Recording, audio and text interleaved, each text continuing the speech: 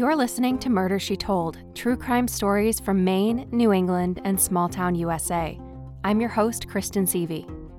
You can connect with me and suggest your hometown crime at murdershetold.com and follow me on Instagram at murdershetoldpodcast.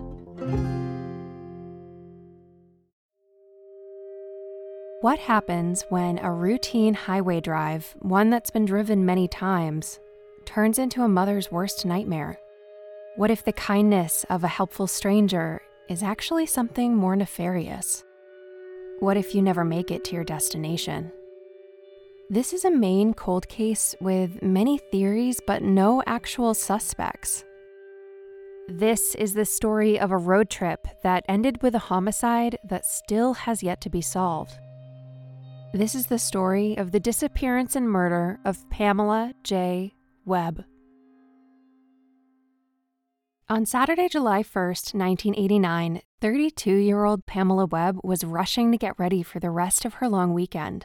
It was almost the 4th of July, and she had plans to spend her extra time with her new boyfriend, Josh Cloud. She and Josh were long distance, but Pamela didn't mind. They met when Josh came up to Augusta from the Massachusetts location of the Digital Equipment Corps where they both worked.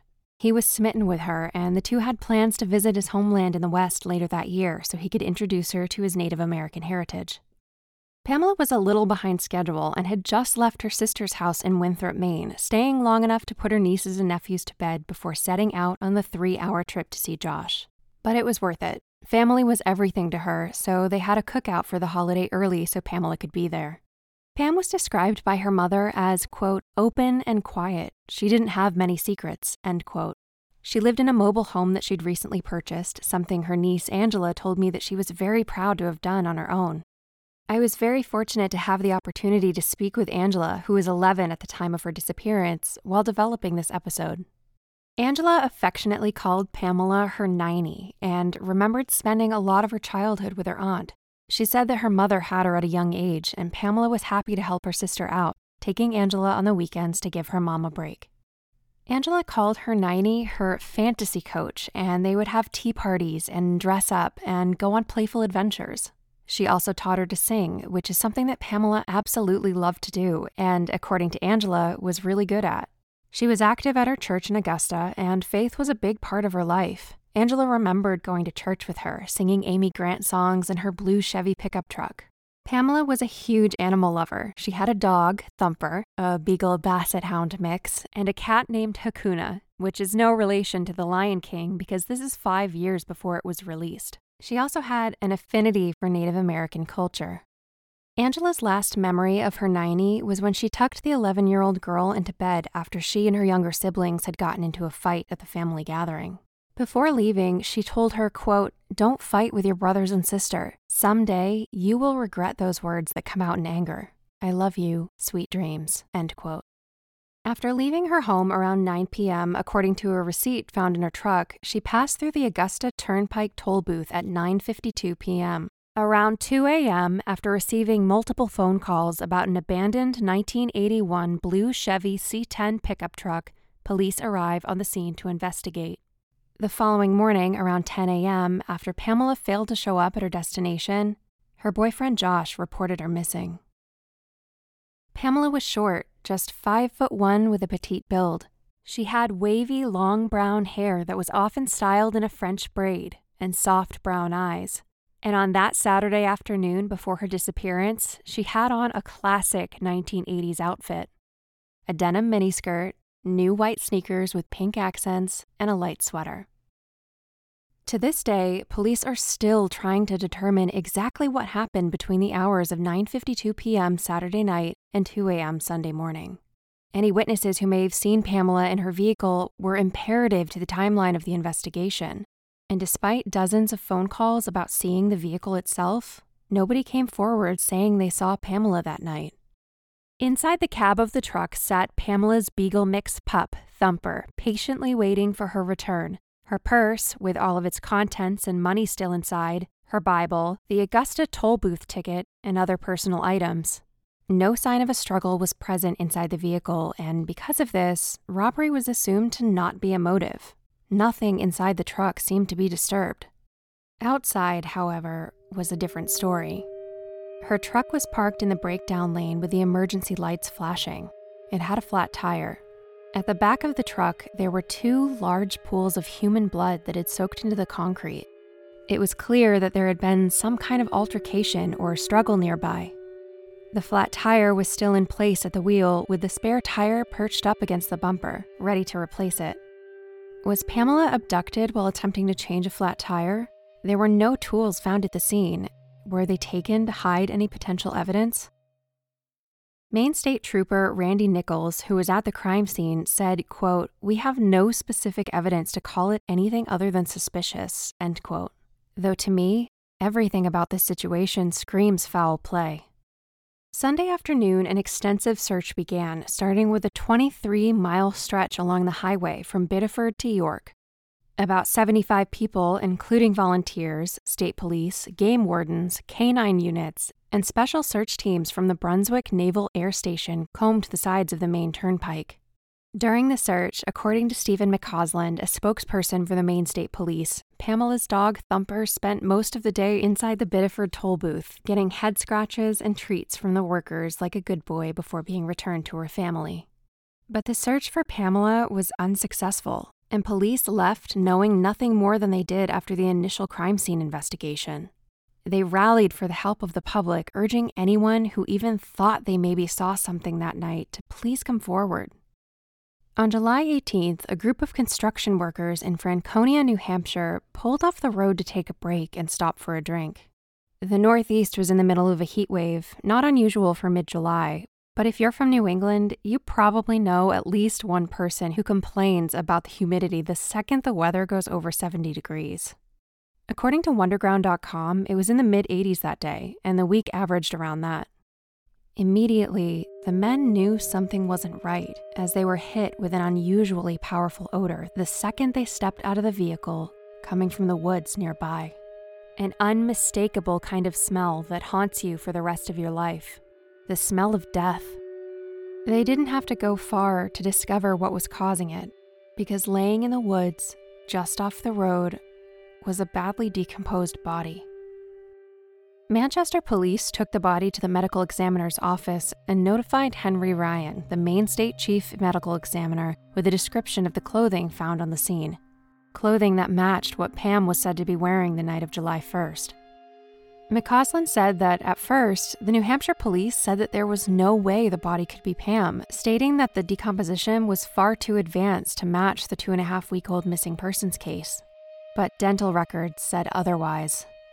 They had a positive match. Pamela Webb had been found. Dr. Roger Fossum, New Hampshire's chief medical examiner who took lead on the case, was unable to determine a cause of death. The heat wave had advanced the state of decomp too far to determine key factors like how she died. Police didn't describe the crime scene, but did mention that animals had most likely gotten to her body. The medical examiner's only determination was that she died from, quote, unspecified homicide of a violent nature, end quote, and that the date of her death was most likely July 1st, the night she left for Mason.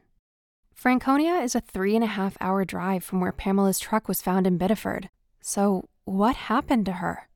New Hampshire is known for its gorgeous white mountains, the highest point being Mount Washington. I spent time hiking there this past October, and I actually hiked Franconia Ridge Loop off Mount Lafayette, which is very close to where Pamela was found. I still have a bruised toe as a souvenir.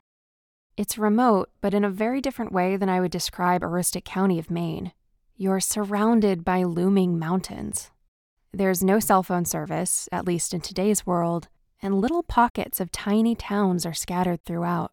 It's beautiful. When I was there, I couldn't help but think about Pamela and wonder who brought her there and why. There's a juxtaposition in my mind of the beauty of nature and the discovery of ugly death. Franconia is on the northwestern side of New Hampshire, just a few miles from its most famous feature, the Man in the Mountain. You have to go around the national forest to get there. Her original destination of Mason was almost 2.5 hours south, close to the border of Massachusetts. What was she doing up in Franconia? Pam's mother, Virginia Webb, told newspapers confidently that her daughter didn't have any connections with Franconia, saying, quote, she was going to Mason. As far as I know, she'd never even been to Franconia, end quote.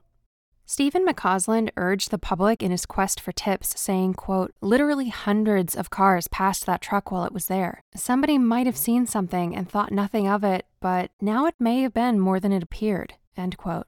The key call they hoped to get was from somebody who actually saw Pamela during that crucial period of time to help them pinpoint and narrow down a still fuzzy timeline. There may have been heavier than usual traffic too, because according to Angela, the Allman Brothers had played a local concert that night. How could nobody remember seeing Pamela, or even another vehicle parked alongside her truck? Meanwhile, back in Maine, Pamela's family was preparing to say goodbye.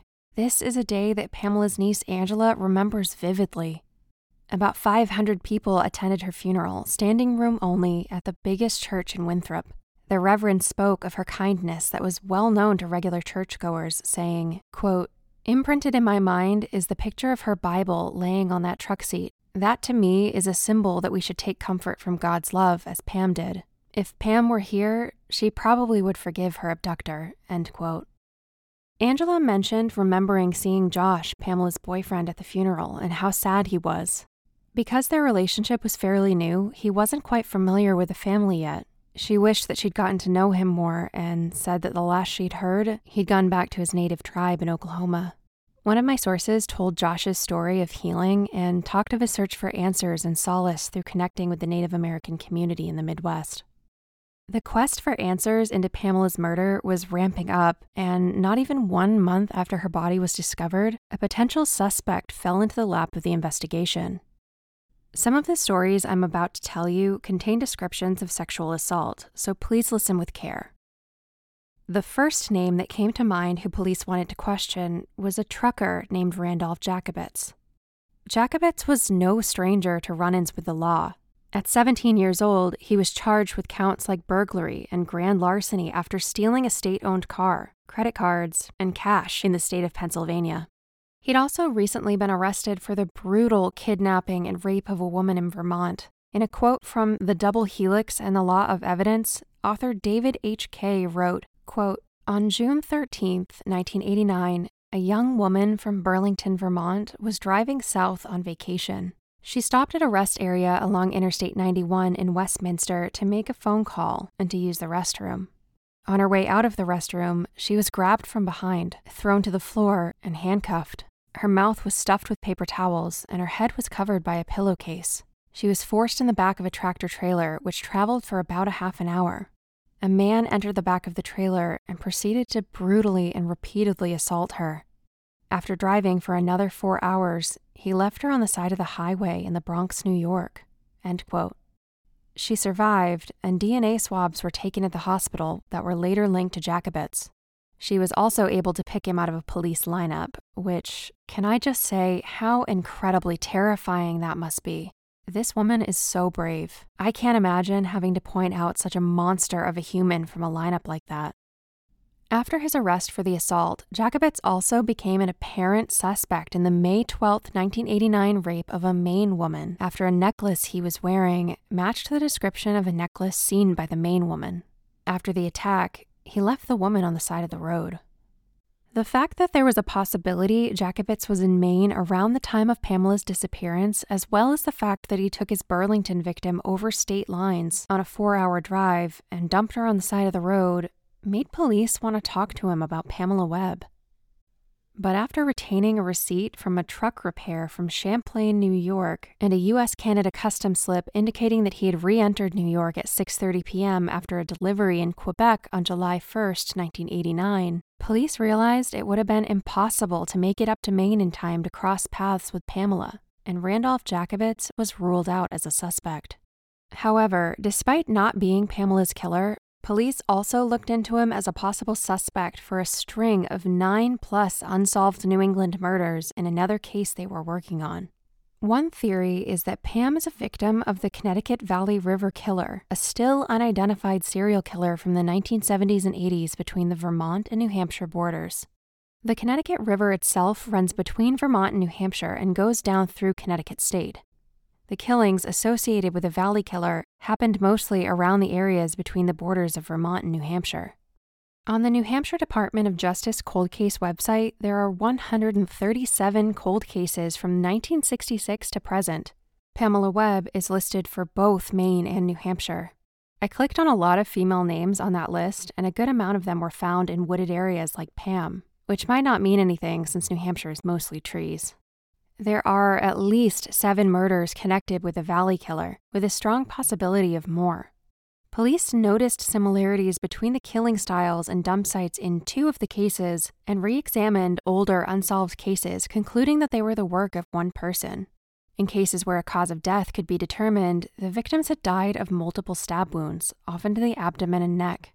Here are 2 cases that are confirmed to be the Valley Killer that have striking similarities to Pamela Webb. In 1987, 38-year-old Barbara Agnew disappeared on her way home from a ski trip. On January 10th, a snowplow driver noticed her abandoned vehicle at the I-91 northbound rest area in Hartford, Vermont. The door was cracked, and blood was found on the steering wheel.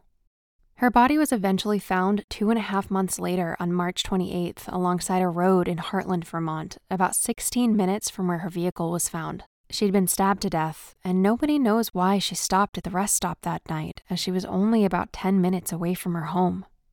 In August 1988, 22-year-old Jane Borowski, who was 7 months pregnant, was returning home from the county fair when she stopped at a closed convenience store to purchase a soda from a vending machine just off Route 9 South in Keene, New Hampshire. While sitting in her car, she noticed that a Jeep had pulled in and parked nearby. Through the rearview mirror, she noticed the driver approaching her window. "Do you know if the payphone is working?" he asked. The man was lingering with a rather frenetic and uneasy energy. He was making Jane nervous. "I'm not sure, I didn't check," she said, hoping he would thank her and just walk away. But he didn't. And before she could hit the lock on her door, he opened it and grabbed her. Before she even realized what was happening, the man pulled her out of the car at knife point. During the struggle, she asked why he was doing this to her. "Because you beat up my girlfriend," he replied through grunts. She denied it, fighting back, harder this time. And he asked her a really strange question. "Isn't this a Massachusetts car?" Jane pointed at her New Hampshire plates, thinking he would leave her alone. Instead, he proceeded to stab her 27 times before leaving her for dead and driving away. But Jane was still alive, and she somehow managed to get back in her car and drive to a friend's house for help.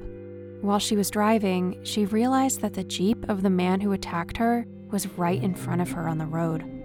After Jane miraculously made it to her friend's house, the attacker did a U-turn and passed by the house, watching as her friends rushed to her aid before speeding off into the night. Fortunately, both Jane and her baby survived the attack. Jane was able to provide a detailed description to the authorities for a composite sketch, as well as a vehicle description and the first 3 license plate numbers. But the leads eventually went cold, and Jane is the last confirmed victim of the Connecticut River Valley Killer. There are no official ties between Pamela and the Valley Killer, and the distance between the areas of Jane's attack and Pamela's vehicle are pretty significant, 144 miles to be exact. So it seems that although the similarities are striking, this puzzle piece might not fit the way we want it to.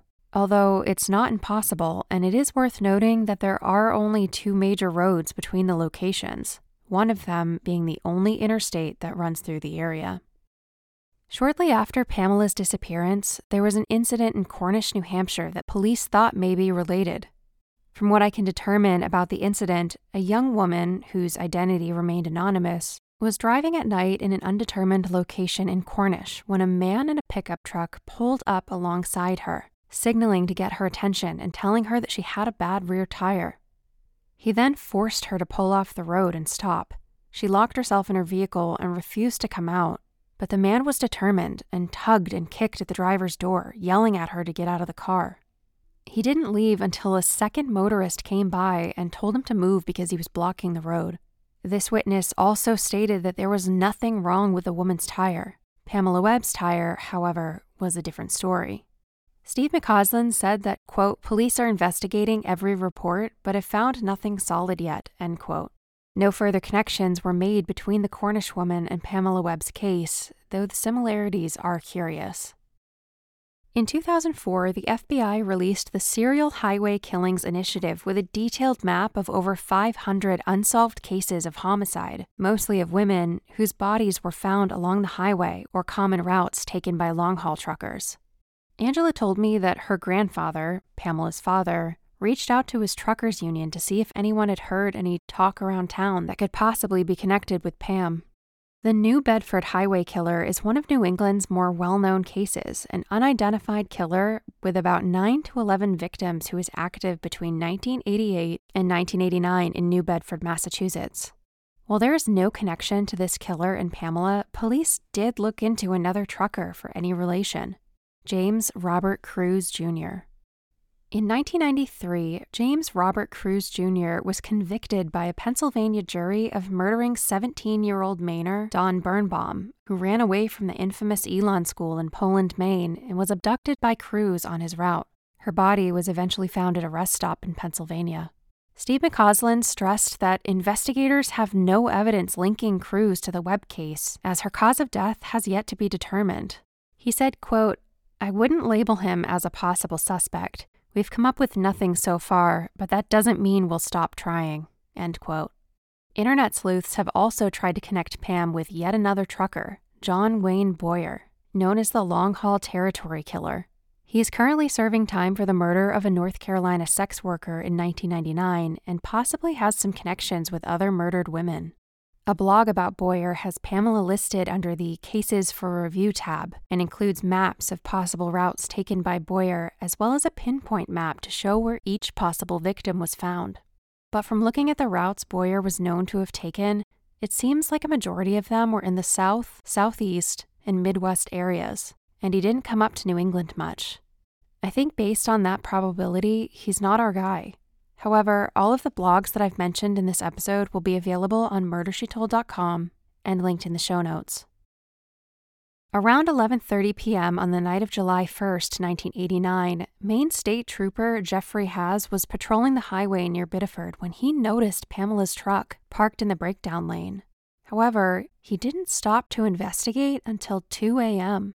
According to the Press-Herald, for 3 months until he became a suspect in the case, he told officials that the first time he noticed the truck was between 2 and 3 a.m. When it slipped to his supervisor that he'd actually seen the truck 2.5 hours earlier than initially stated, Haas was fired for lying and falsifying a state police report. Pamela's parents filed a court claim that, quote, if Haas had checked on the vehicle the first time he saw it, he may have been able to prevent their daughter's murder, end quote. An arbitrator who upheld Haas's dismissal wrote that Haas's lie may have compromised the investigation. In May of 1999, the civil case went to the Maine Supreme Court in Portland, but the court unanimously ruled to block the lawsuit, preventing the Webbs from suing Jeffrey Haas for failing to prevent Pamela's death. Furthermore, the family wasn't allowed to see police reports and documents from the time, as this was still an open murder investigation. According to the Press-Herald, Justice Howard Dana stated, quote, although there is some uncertainty in the evidence as to the time that Haas first discovered Pamela Webb's disabled truck, any conclusion that Haas passed the vehicle when Pamela was present and that his stopping would have prevented her abduction would be based on pure speculation. Failing to stop and investigate a disabled truck is not a crime. It is a violation of state police procedure for which Haas was subject to and received discipline, end quote. After his removal of state trooper status, Jeffrey Haas became a sergeant with the Gardner Police Department. He told the Press-Herald, quote, I tend to think, what if this never happened? Everyone involved in this suffered, and I certainly wasn't immune to the suffering, but it's a good relief to finally have vindication. The Webbs lost a daughter, and I lost a career, and this is where we are now. Whatever happened or didn't happen, I can't change that fact, and that still upsets me. But to hold me responsible for it was wrong. It's just plain wrong, end quote. Internet sleuths have also made some possible connections between Pam and the most famous disappearance in the Northeast, the disappearances of Maura Murray and Brianna Maitland. Maura Murray went missing the night of February 9th, 2004 after she crashed her car on Route 112 in Woodsville, New Hampshire. Brianna Maitland went missing a month later on March 19th, 2004 in Burlington, Vermont. If you're a true crime fan, you're probably familiar with Maura Murray's story, which is a huge rabbit hole on its own. and none of these angles, at least to my knowledge, have ever been officially investigated. From what I've seen, the only major connection between Maura Murray and Pamela Webb is the fact that their cars were found without them on the side of the road, and that Pamela's body was found in New Hampshire, as was Maura's car. Maura's body, if she's dead, has never been found. Anything else I found was a little more coincidental and bordered on conspiracy, like the fact that Pamela's father passed away on the same day that Maura went missing. But it's an interesting theory to explore if you like falling down rabbit holes. To this day, police are still waiting for that call that will crack this case. A memory of seeing a blue Chevy pickup truck on the side of the highway in Biddeford. Something overheard from a former long-haul trucker. Somebody who spills a clue while drinking at the local dive bar. Anything that will get them closer to answers. Pamela left a lasting legacy on Maine and the family and friends who knew her. Angela even named her daughter in Pamela's honor. Though Pamela was not a member of AAA, in response to her death, the company made some changes to make safety their top priority when responding to a broken-down vehicle. This included advising their customers to stay in the vehicle with the doors locked and the hood up until somebody with proper identification comes along, and advising people not to get out for plainclothes police officers or people who flash a badge, reminding them that they can always call for help or backup, or slowly drive, if they're able to a safe place before engaging with somebody. This is one of those frustrating cases that has zero answers and probably won't until somebody pipes up with something new.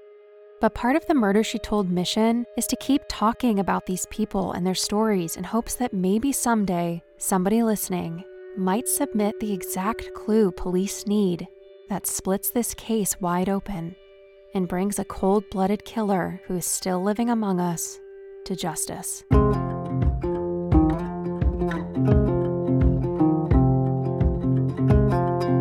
My sources for this episode include articles from local newspaper archives, including the Sun Journal, Associated Press, The Telegraph, The Press Herald, and Bangor Daily News. Other sources include New Hampshire Unsolved blog, New Hampshire and Maine official websites, Valley Killer Wikipedia, and WordPress blogs for the Long Haul Territory Trucker and Maura Murray. If you have any information on Pamela Webb's case, you can submit an anonymous tip to the New Hampshire Cold Case Unit website. A very special thanks to Angela for sharing her memories with me, and to Eric Collins of the Armchair Detective for sharing his research. Murder, She Told is co-produced by AKA Studio Productions. All links for sources can be found in the episode link in the show notes and on murdershetold.com.